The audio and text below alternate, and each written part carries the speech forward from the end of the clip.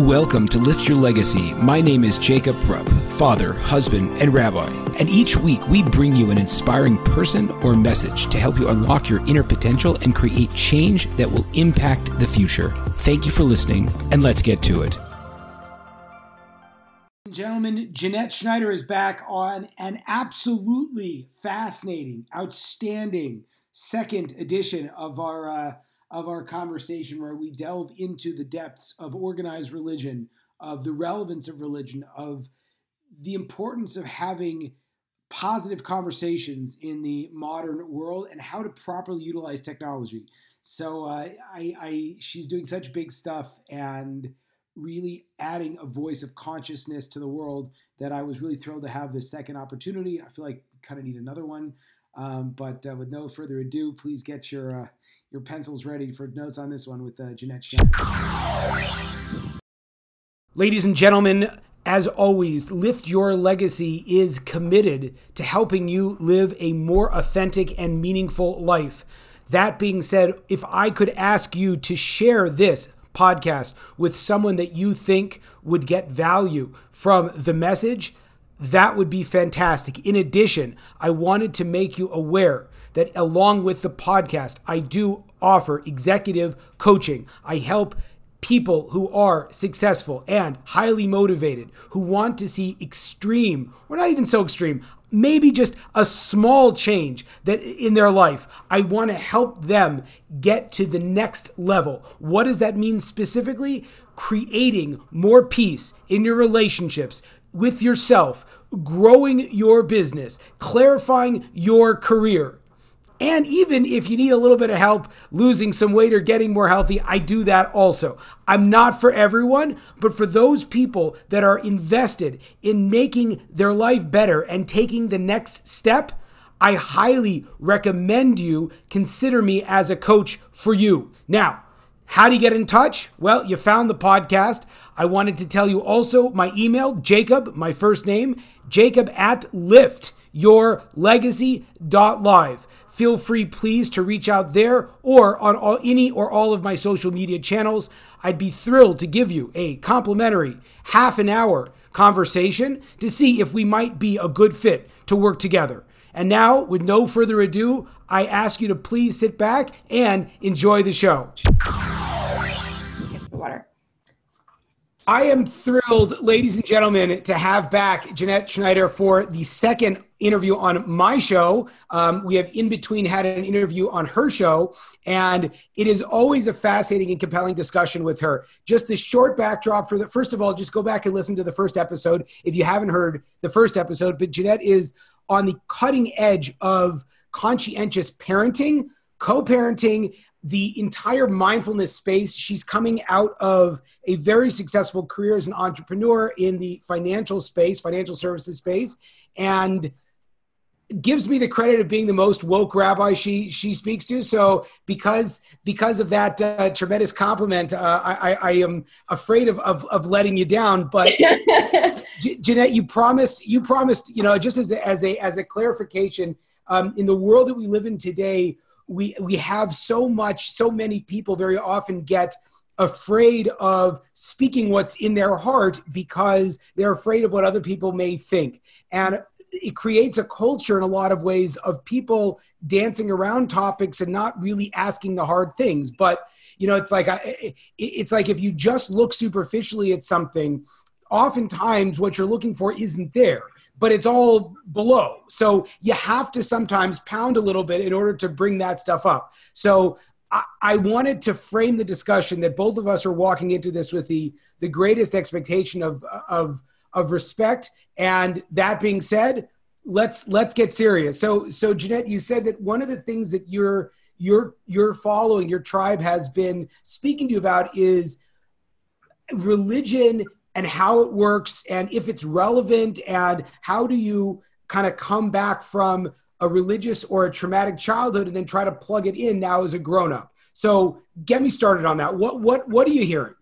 So a lot of the conversations that I've been having, and we were starting to tiptoe around this on my podcast, and I was cautious, right? And you and I have talked about this, and with deep respect for belief systems, I love religion. I think it is beautiful. I think a lot of people can be in the same room and believe that we got there from different places. We came from different places.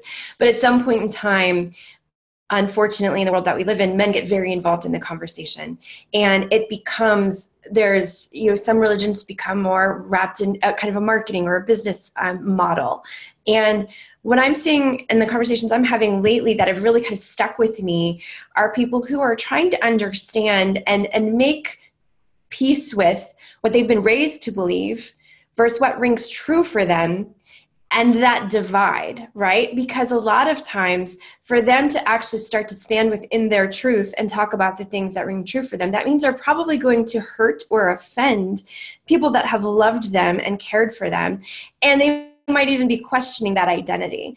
And that I think is a hard topic, and it's something that comes up a lot. And I think we kind of tiptoe around the conversation of religion because we all want to believe in something. We all have this desire to connect with something bigger than us. And I think that it's so important that we do. But then as my friends are raising their children, they're like, how do I make peace with this difference, with the way I was raised versus what I actually believed, where the world is going today? Some of these things don't work anymore and they don't feel right. But how do I consciously parent my child, consciously create relationships in the truth of how I believe today? And how do I find that? Because that's another big thing. So this is like a two-parter. So the second thing is, how do I figure out what I actually believe if I have been told most of my life, this is the truth, this is the way it is. And when someone asks me a question, I don't know if it's within me. It's just what I know. There you go. Okay, great. I love it. Do you have an approach that you tell people? I think one of the things that's happened for me and that I've shared is that a lot of times, depending on how deeply woven you are within the religion, it's kind of like you need a little bit of space, right? Whether that's physical space, whether that's just taking some time for yourself to kind of study and get quiet with yourself and not necessarily pick a religion or pick something to attach to. I don't think that that's appropriate. I don't think it's appropriate to say, okay, well, I'm not sure if I believe this, so let me play with other religion. I think it's more sitting down with yourself and asking yourself the hard questions, like pick some beliefs, right?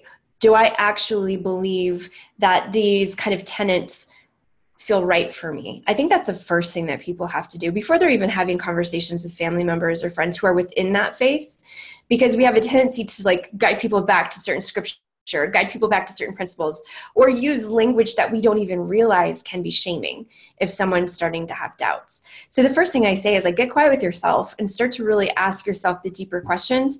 If you don't have the answers right away, that's okay. Just kind of meditate with them, journal with them, sit with them, because eventually it's going to kind of bubble up. I love that. I think that's fantastic. As someone that might not be as spiritually awoken as you, I would push back potentially and say that getting quiet with ourselves might be the greatest expression of the self, and might not be, for me, what the first steps might be, because I might not know how to do that. It's an interesting thing that I think needs to be said, and something I've worked on a lot is that there's the Jewish people at the end of the summer and beginning of the fall have a holiday called Rosh Hashanah, and then they have a holiday called Yom Kippur. Yom Kippur is the day when Jews traditionally do not eat.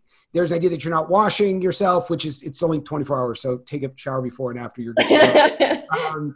And a day that traditionally most people spend sort of in the synagogue, standing and all this kind of stuff. So for most people, that's a profoundly upsetting, difficult, hard to relate to, awful experience that in our inner masochistic self, we think to ourselves, it must be because I'm suffering, I'm going to be redeemed, which is a very strange and, from my perspective, very not Jewish concept. I don't know where it comes from per se, but it's interesting because the Talmud actually speaks about this idea that that repentance, that this day is supposed to be the happiest day. So most people think it's a terrible day where the outcome is happy because I'm forgiven for my sins or whatever that means.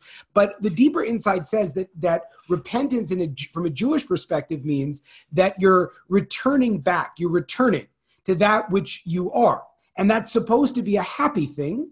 Mm-hmm. But most people nowadays, I think if you push out all of the nonsense and we have to look at ourselves, most of us aren't happy with what we see. Most of us don't feel confident on the inside. Most of us, the last thing we ever want to do is go back to ourselves because we don't like who we are. Hence the world of consumerism. And here's a great new outfit for you to put on so that you can like yourself, kind of a thing. So the interesting 2 points that I would suggest is as a foundation to this, first and foremost, is this idea of if you don't like how you come back to yourself, if you don't like yourself, you're not going to be able to really build on anything at all. It's impossible.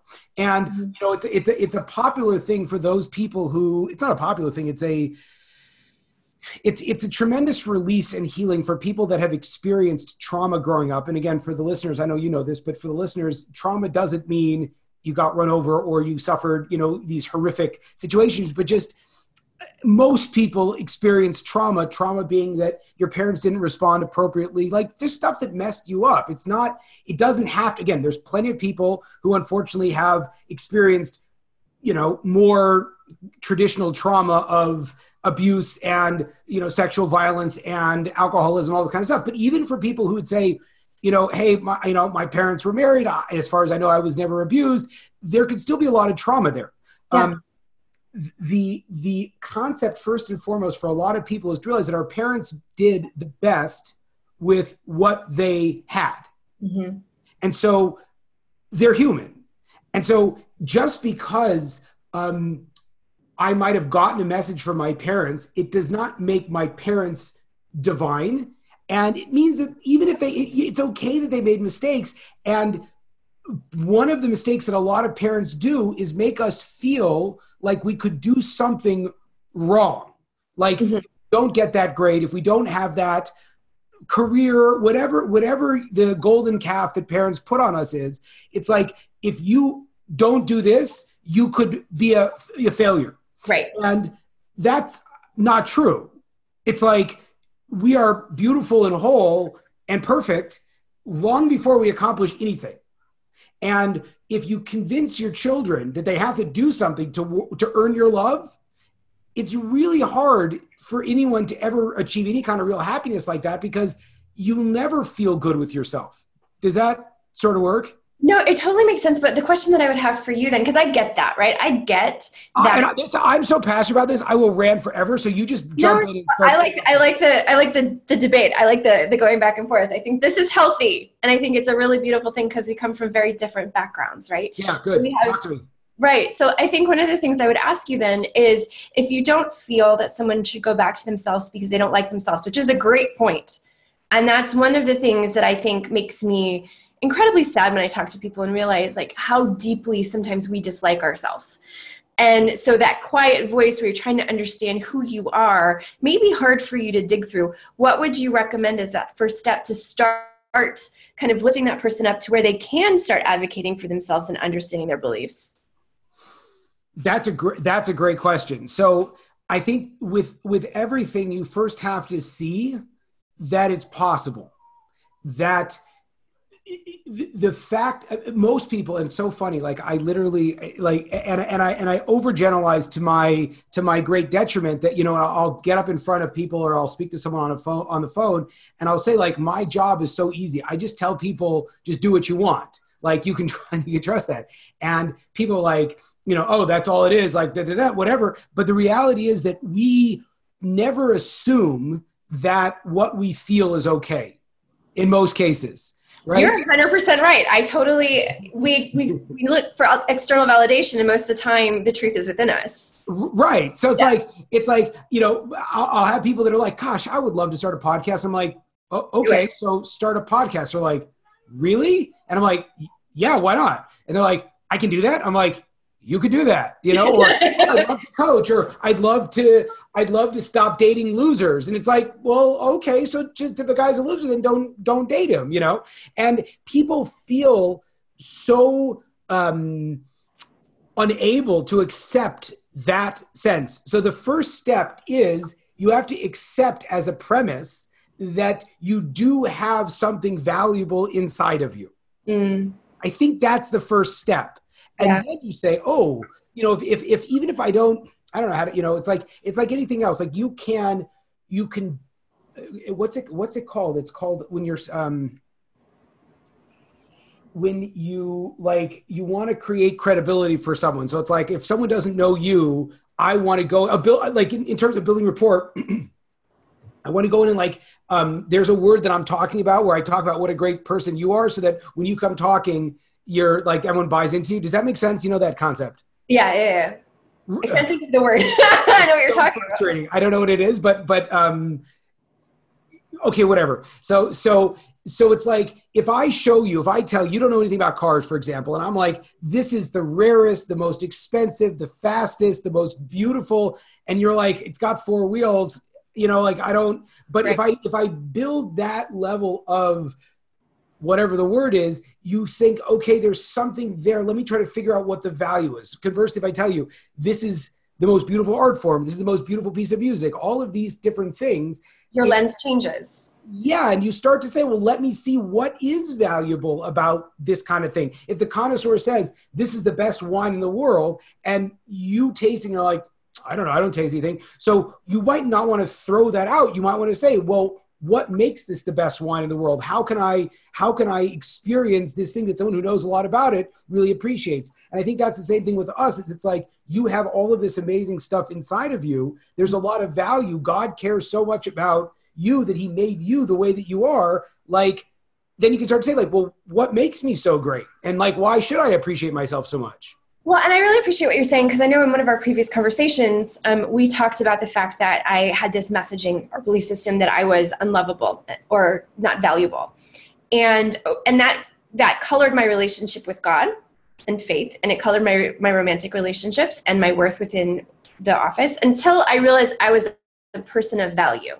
And once I realized I was a person of value, my relationships began to change, right? So I think that there's absolutely some credence there. That like, you have to get back to a place where you realize that you're not what people told you that you are, or the worth structure that's been created, or the achievement model that you've been plugged into to say that if you can't do this, then you're not that. I think that you have to get back to that place of, I am a person of value, 100%.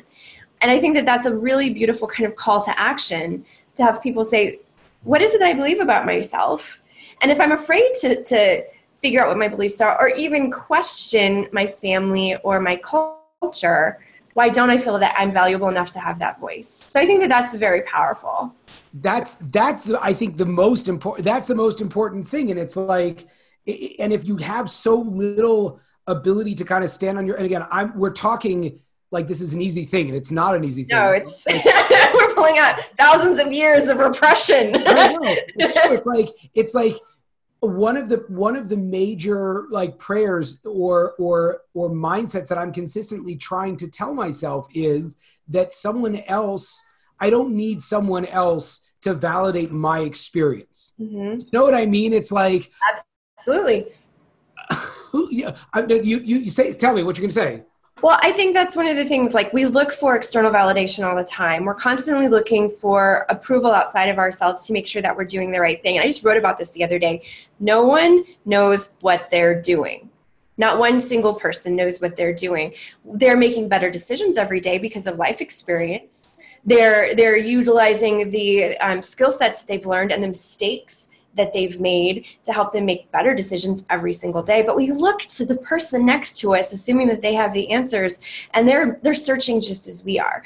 And that's one of the things I think we really have to wrap our heads around, is that no one knows. Even our religious leaders are human. Our parents are human, and everyone is basing their next decision on experience and making the next best decision for their family or what have you. So 2 questions on that. The first question would be, then what value is there for someone to seek out religious guidance? Is there now, and again, this smacks of, now we can get on all the exciting parts. It's like, because nowadays there's so much, there's such a pushback on the patriarchy and this experience of, should there be order and all the kind of, and it's an interesting thing because I think that everyone can appreciate the value of there being order, and that we should compensate people that are better for things, compensate better people. It's like if they have a skill set or experience, they should get, absolutely. Yeah. Right. But I think when people start to push back, is it's like, well, what is this thing that you think is so crucial that makes you better than me? Maybe that doesn't make you better than me. Do you know what I'm saying? Like, I think that we have to start to kind of like plug in that and start to ask themselves, like, how do you define someone that's worthwhile following?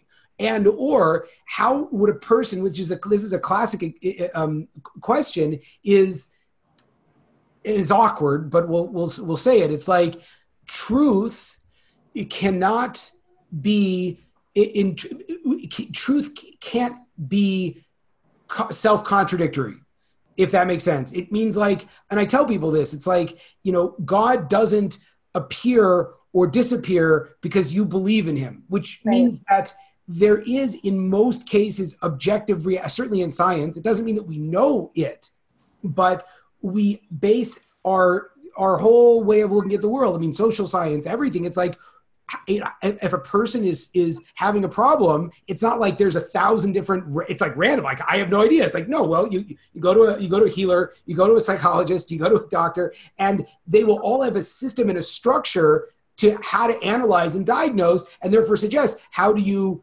it's not like a whole random thing. So how do you figure out who to listen to, I guess is the next big question. I think because of my personal experiences with people who are older than me, with having these beautiful conversations with people who've had more life experience and who've made more mistakes, right? That doesn't mean that they're better than me. It's just that they've had a chance to try and fail more times than I have.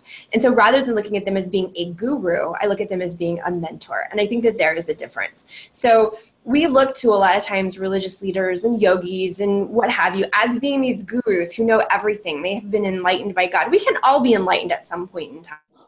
I believe that. They've had a lot more life experience. And so a mentor is a trusted guide. There's someone that's there to help you or to give you advice based on their life experience.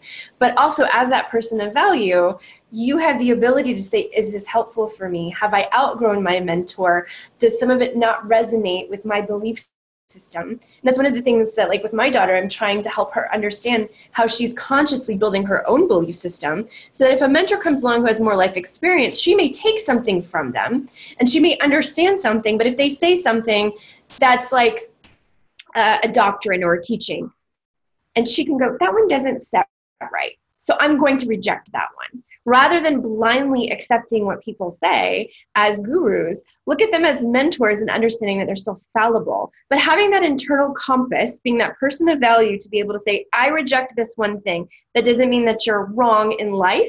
That means you and I have a different belief.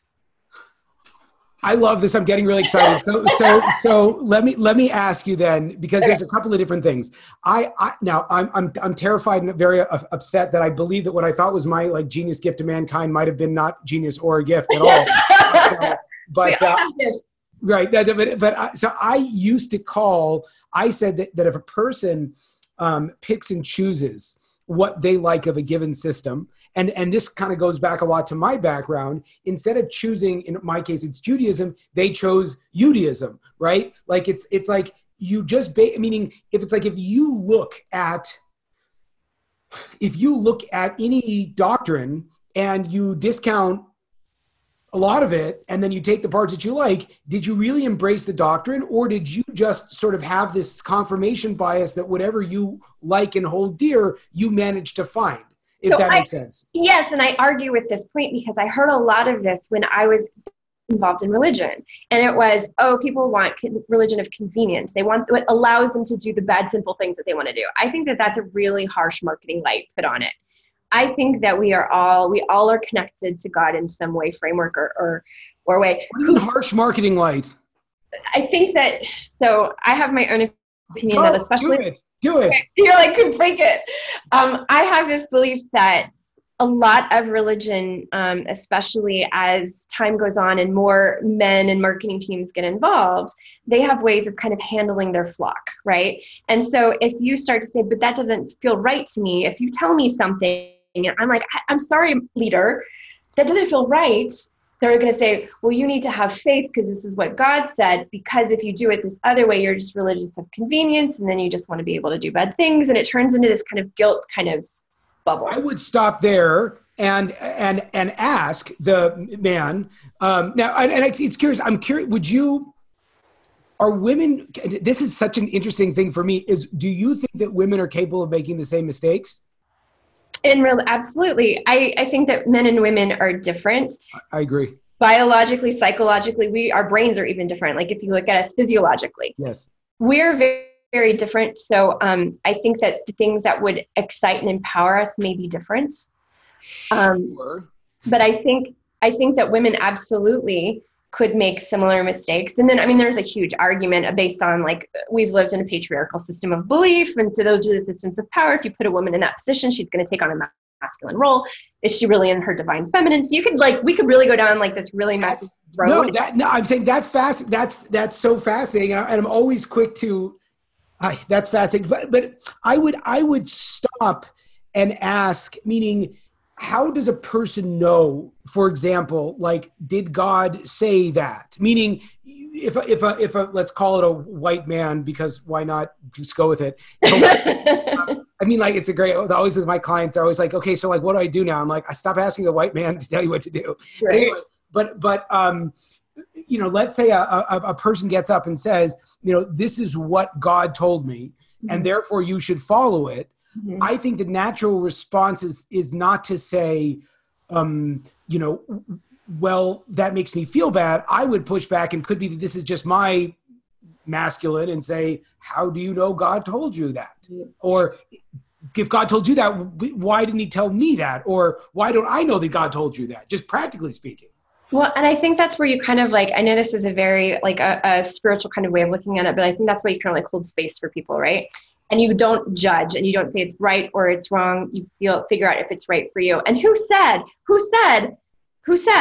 that you have to accept your religion and all its doctrines, but the people who created the doctrine, right? So I think that's the thing that really I have a hard time, and I bumped up against as a child being raised in a high control religion. My question was always like, how do we know the Bible is true? Yeah, that I'm so sorry to interrupt you. Like, that's such an important thing. It's like, you know, there are, boy, we can get so offensive now, but let's just say, let's say that there's a religion out there that,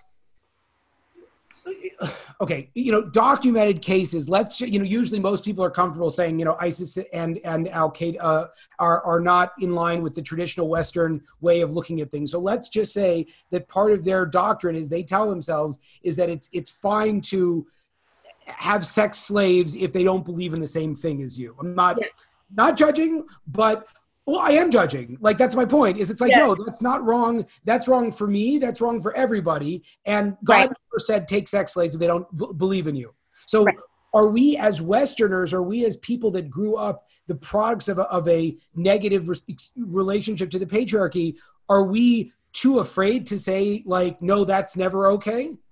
No, I mean, that's a tough one, especially asking a woman, right? Because for me, you know, anytime there's any type of sexual violence involved, I'm like, okay, there's a right and a wrong, and we have to. Thank you. So it's like, so so I always apply that over that wherever in anything that we care about intrinsically, you know, it's like, let's say genocide or it was a comedian line, but it's such a fascinating thing just to show like how warped our perspective has become. It was whatever. I'll leave the name out as a to protect my own identity. But the comedian was saying it's like when we drop our phone in water, we run to get rice. But if you watch on the news, like there's a starving child, you know, somewhere, we just like flip the station. She's like, give the child the rice and like, you know, don't worry about your phone. Right. But the point is that's like as soon as we touch on sexual violence, for example, or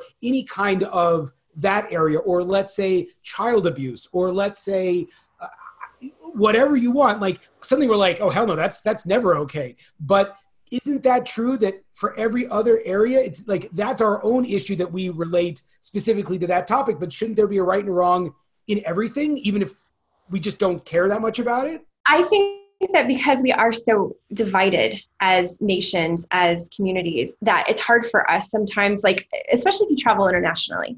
Whenever you travel internationally, that I think everyone has to see the world, because especially as Americans, we have a tendency to be very insulated. We think that we're better than everyone else. We don't understand their issues and their problems, and we don't understand their religions. We don't understand their cultures.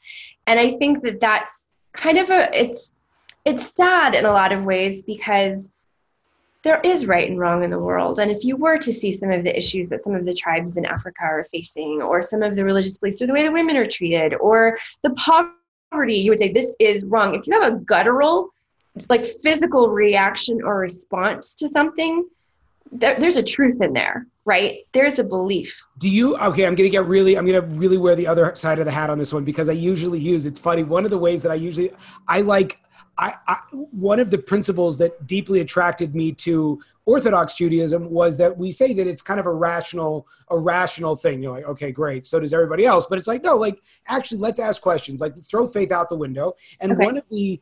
One of the intellectuals philosophic approaches that was advanced was that if you look across the society, there are certain ethical things that everybody is, like you said, on a guttural level affected by. So murder bothers everyone all the time. Now, how we define murder is different, but, unprovoked killing against innocence, that everyone has a big problem with. Maybe I answered my own question, but it's like, I literally just read an article about how there's videos that are out of like children, clapping for like beheaded people by ISIS. And it's like, aren't those feelings also kind of like societally produced? Is it possible to turn those off?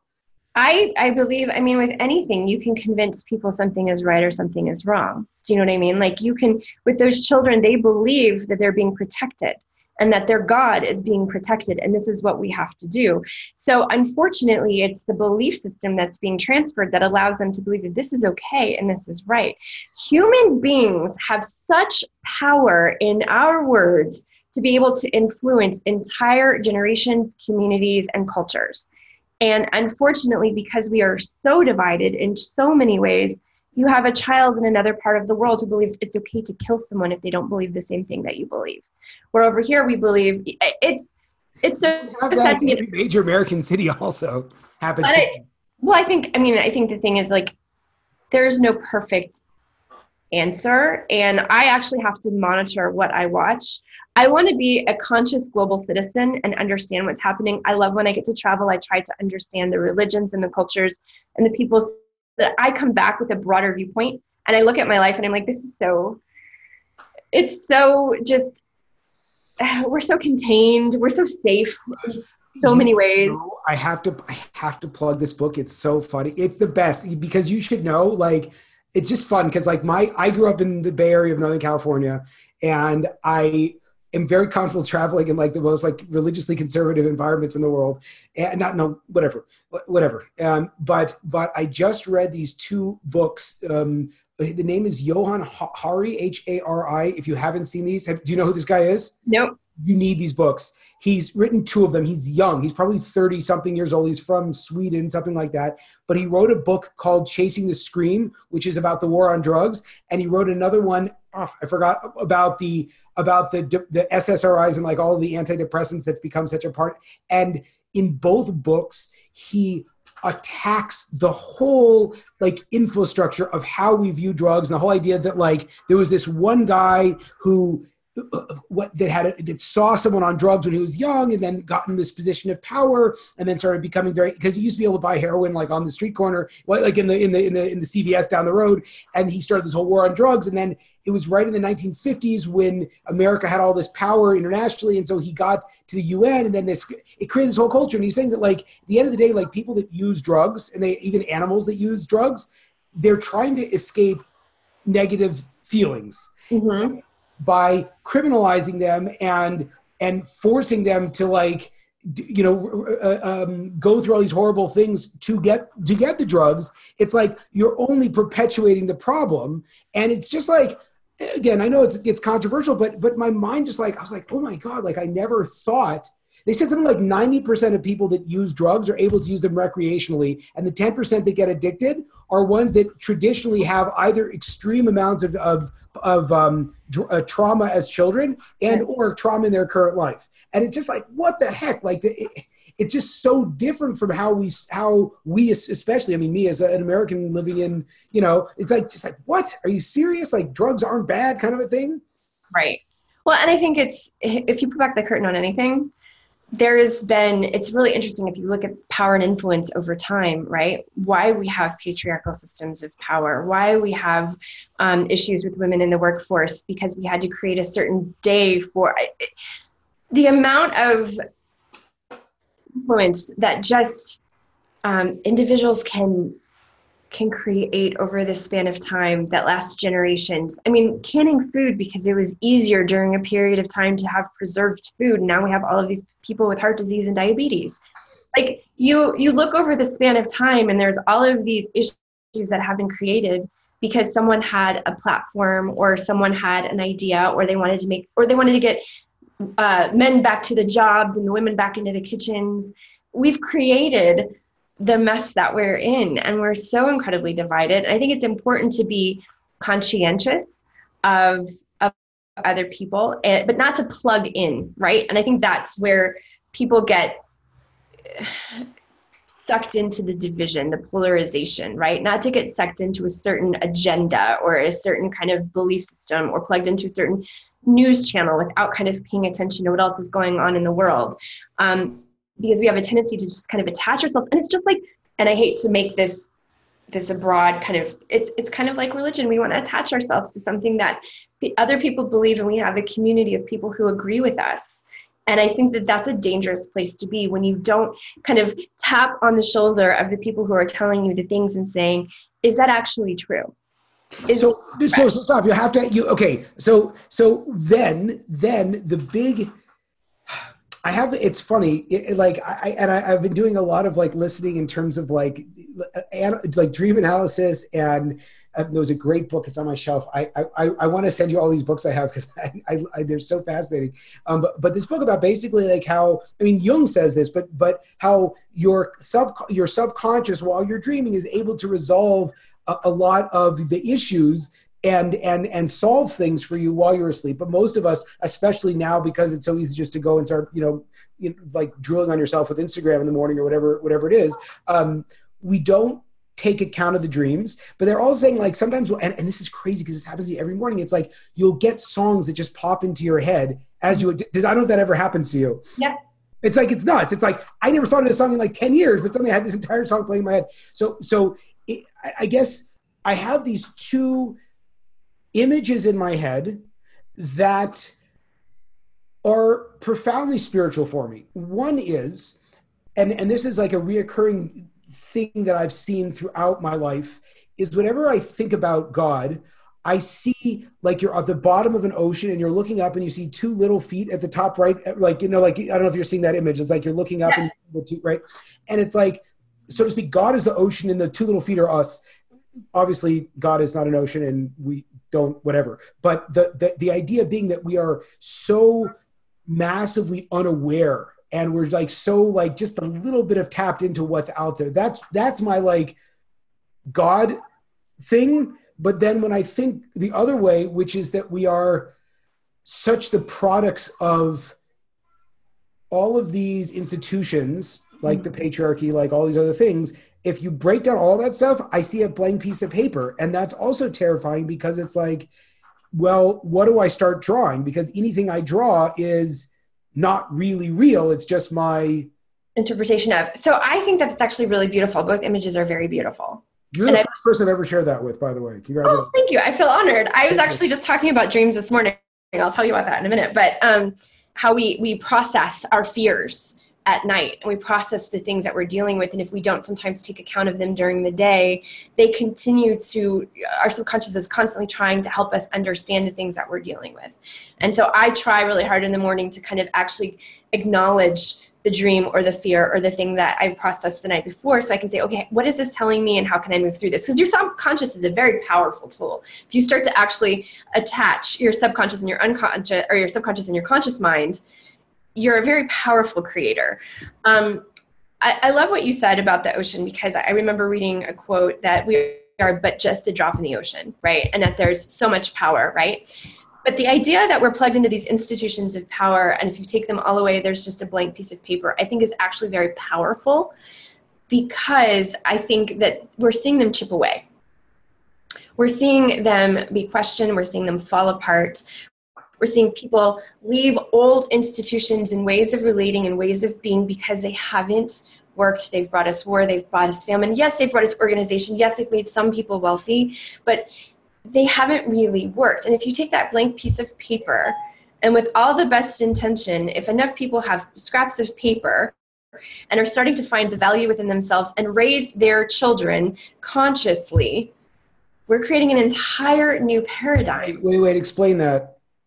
I think that we talked a little bit about, so like for me, the thing that's important to me is not that I go out there and I am this huge activist and advocate because I'm trying to change things. I am trying to change things now. And yeah, I would like for you to have all of the wonderful things in your life and your dreams accomplished.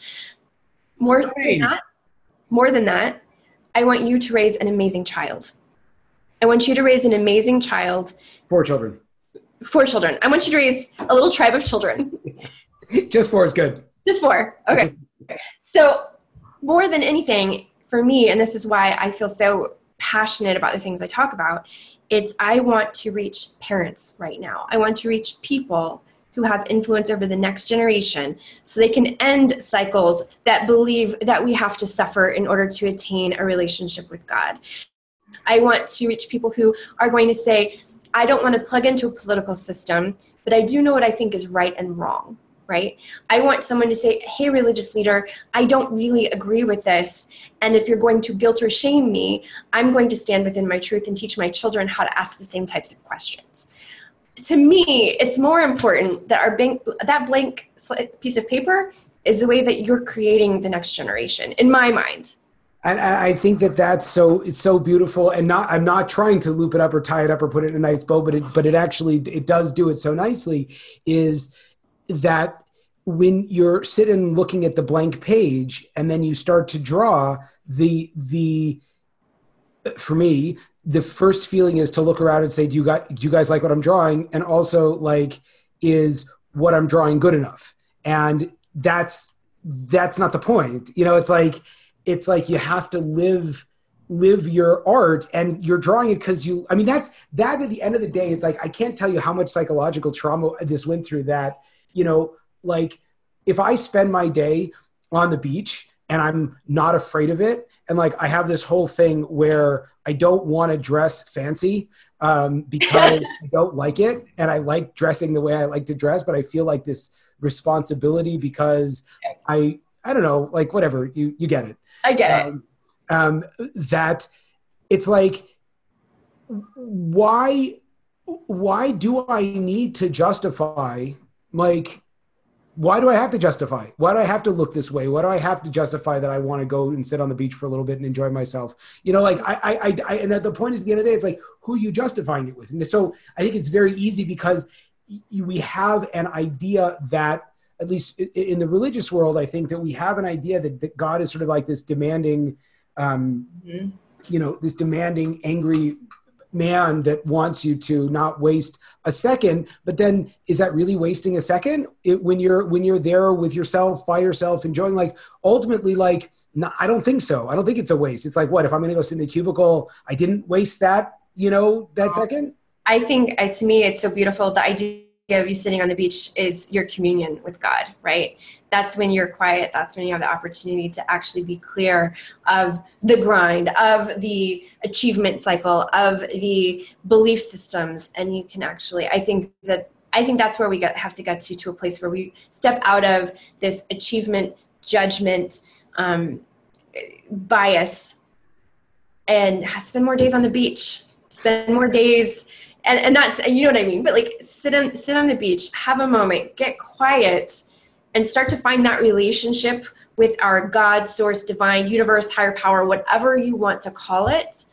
I think that that's your right, and that's your gift, and that's where you start drawing on the blank page. Don't do it in the cubicle, because people are going to look over. They're going to look over at the blank page in the cubicle. Okay, last question, because I mean, talking to your children. What's that? It's to do it when you're talking to God and you're talking to your children.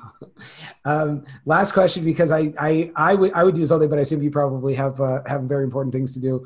Am I going out of business in the sense that is in your mind, in the minds of the people you speak to, as more, you know, I sat down with someone that I think he started like eBay and LinkedIn and whatever it is, like, you know, like a very influential person who was really lamenting the state of people in Silicon Valley, because he says it's like there's no sense of you know, again, whatever he's a very outspoken person and very creative individual, and is allowed to say kind of what he wants. I think he's built that right. But he was saying, like, you know, the future's screwed because people are not proud of who they are. They're not, you know, whatever. He gives this whole like kind of old man talk. And I said, on the flip side, it's actually an amazing opportunity, because now that people are so plugged into social media and not necessarily, quote, thinking for themselves, if you can influence the few influencers, you've just managed to, you know, nail everybody else. And I'm curious, like, what do you feel the role is, again, ironically, as a white male religious teacher, like, how does that work for the future? I personally think that social media is, it has been made into something negative, but there is great potential. I believe the ability to connect with people who are searching, and for them, they have to take the ownership to be able to actually use social media and digital products in a way that works for them, instead of is conditioning or what have you. You just changed. Stop. Can you 1 second? I'm gonna listen to you. I promise. I just am afraid if I don't say this, I'm not gonna remember. What you're gonna say though? Do what? Do you remember what you were gonna say though? Yeah. Okay. You just for the first time, like, everyone knocks on people trying to get like the likes, and it's like, oh, everyone just wants likes or that. But it's like, no, that's also a good thing, because that's also people saying, like, I matter, like, somebody see me. And you can't ask for someone to see you if you don't think there's anything worthwhile to be seen. Right. And I think that that's the thing, is like, I personally, so one of the things that's interesting to me is I'm actually building an app. So talk about social media and digital, right? I'm building an app. My app is going to be to help create tools for people to go inward. I've hired someone who came from Disney Pixar, who has been in all of those meetings with those guys from Silicon Valley, who has said the same thing. We have created monsters. We have taught people how to be addicted. We have looked at ways to keep them consuming. We have done all these things. And he's like, I want to use my power for good. There's actually something now called humane technology. And there are engineers who are coming together to say, let's use what we know to help people be better, and to almost learn how to disconnect or learn how to go back within. So I think that there are enough people out there who are starting to say, hey, this is what you got. People from Facebook doing YouTube art videos about, like, I won't let my kids. Facebook, all of these people, they don't let their children touch. Apple, they don't let their children touch technology because of what they created. So what I would say to you, and I challenge you to do, is create amazing, beautiful content, so that when people are looking for mentors and guides, they're not surreptitiously being mentored by an influencer who just simply wants to tell you about their cheekbones and their thigh gap. Have them be mentored by you, who has created a platform for them to attach to, not attached in the way that we talked about before, but for them to say, yes, this is what I believe, this is what I want to become. It's the way for you to actually create connection and offer them something other than the contours and the likes and the what have you. It can be used for good. I love it. You know, it's so crazy, not to get rabbinical on you, but it's funny because in the book I'm now blanking on the English name, in the book of Numbers, it speaks about the spies, the Jewish, the spies that went and spied out the land of Israel. And the Jewish tradition is very strong. These were all extremely accomplished people who were very good people and were leaders of their generation.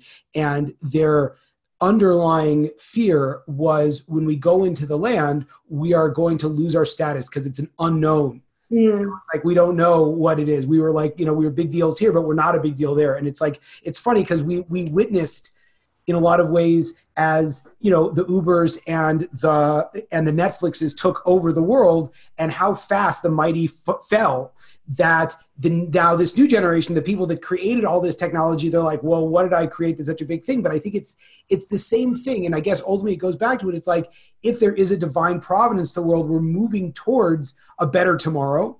And that sometimes the people that built the technology that's going to affect the masses do not need to be the people that necessarily create how that works. That could be someone else's job. To take the Facebook, to take the app, and now we're going to make it for good. Yeah. And if you look at it, like, there's a ton of therapists right now and psychologists who are on Instagram. And there's this big argument about, like, hey, therapy through Instagram, that's not healthy. I argue against that argument, because what I say is, you've got someone who won't come out of their house because they're depressed or have bipolar disorder, and they don't know how to get to their therapist or can't afford, like, someone of quality. They can now follow this woman on Instagram. I've got like 3 of them that I'm trying to get on my podcast right now, because I'm like, I'm loving what you're doing, because you're like, they're creating these like little memes that are like, if you're experiencing this is what you're dealing with, here are the ways you can take care of yourself today. God bless you for creating a place where people can go who feel like they're in a dark spot. And I think exactly what you said is that there is an opportunity to meet people where they are and to give them something to lift themselves up, to connect to feel better about themselves, or options to be better as human beings, and not necessarily be their gurus, because I don't want to be anyone's guru, but I don't mind asking you the questions to help you find your own internal light. Yeah. Or almost, it's like, I think we should all try, again, this is a stupid, and it sounds, whatever. I think that we should all, in a certain way, think that we should be our own guru. And, and that's ultimately the role of influence is, how honest are you with yourself, and how in order is your home, and how much it's just like my wife said, I after I read this book, I like got off of like all kinds of stuff. And now I'm like craving ice cream. And I'm like, I don't understand why I'm going to the store and just buying more ice cream. And it's like, and my wife's like, well, could be that there's a lot of shift, right, going on in our lives. And could be that's your coping mechanism. And I'm like, oh yeah, that could be. Right? Like, and it's like, it's so interesting that, on one hand, it's like, I want to be the guru that jumps up and be like, no one ever eat ice cream ever. On the other hand, like, the guru of me is like, why am I unable to stop eating ice cream? And why can I, and only once I can stop hating myself for eating the ice cream, I can ask, well, why am I eating it? It's like, well, are anything wild going on in your life? You're like, yeah, there's all kinds of wild stuff. Okay. So, that's it. This is your emotional. Yeah. This is the way you're kind of self-comforting. Yes. Yeah. And I'm choosing that over an antidepressant, or I'm choosing, not that anyone should take your own advice and stuff like. I mean, ask a doctor, and it not necessarily makes sense to swap one out for the other, unless you work for the ice cream industry. We all have this desire to feel good, to feel comfortable, to everyone. And once you can have compassion that you're not weak for doing that, and then start asking yourself like why you are doing that, I guess, and then you can actually diagnose yourself, and you can become your own guru. And then it becomes a lot more compelling and real for people to follow that kind of person than the person that's just standing up and saying, I never eat ice cream. I don't eat ice cream. Look at my abs. Yes. Agree. Yes. Absolutely. 100%. And more people are starting to connect to the people who are like, hey, here's me on my fit model day. And here's me on the day that I am being a mom and I'm running around and I have stretch marks. And I'm like, thank you for, doing that. We need more of that. So I think it's an amazing platform, and I'm excited to watch what you. Okay. You're the greatest. When is your app coming out? Or we'll have to do another release party. We will. So my app comes out Christmas Day, and I'll actually give you a code for your followers if they want like a free experience when it drops. I'll get it to you for your show, for your listeners. Amazing. All right. Thank you so much. Thank you. There you have it, folks, another inspiring episode. If you enjoyed this, I ask you to please share this with your friends and to like us over on Rabbi Rupp through Facebook or on YouTube. And the more that we're able to get these important messages out, the more that we can really make an impact in the world. So I encourage you, please, to stay tuned. We have a ton of amazing speakers coming up, and also to tell your friends about it. Thank you very much.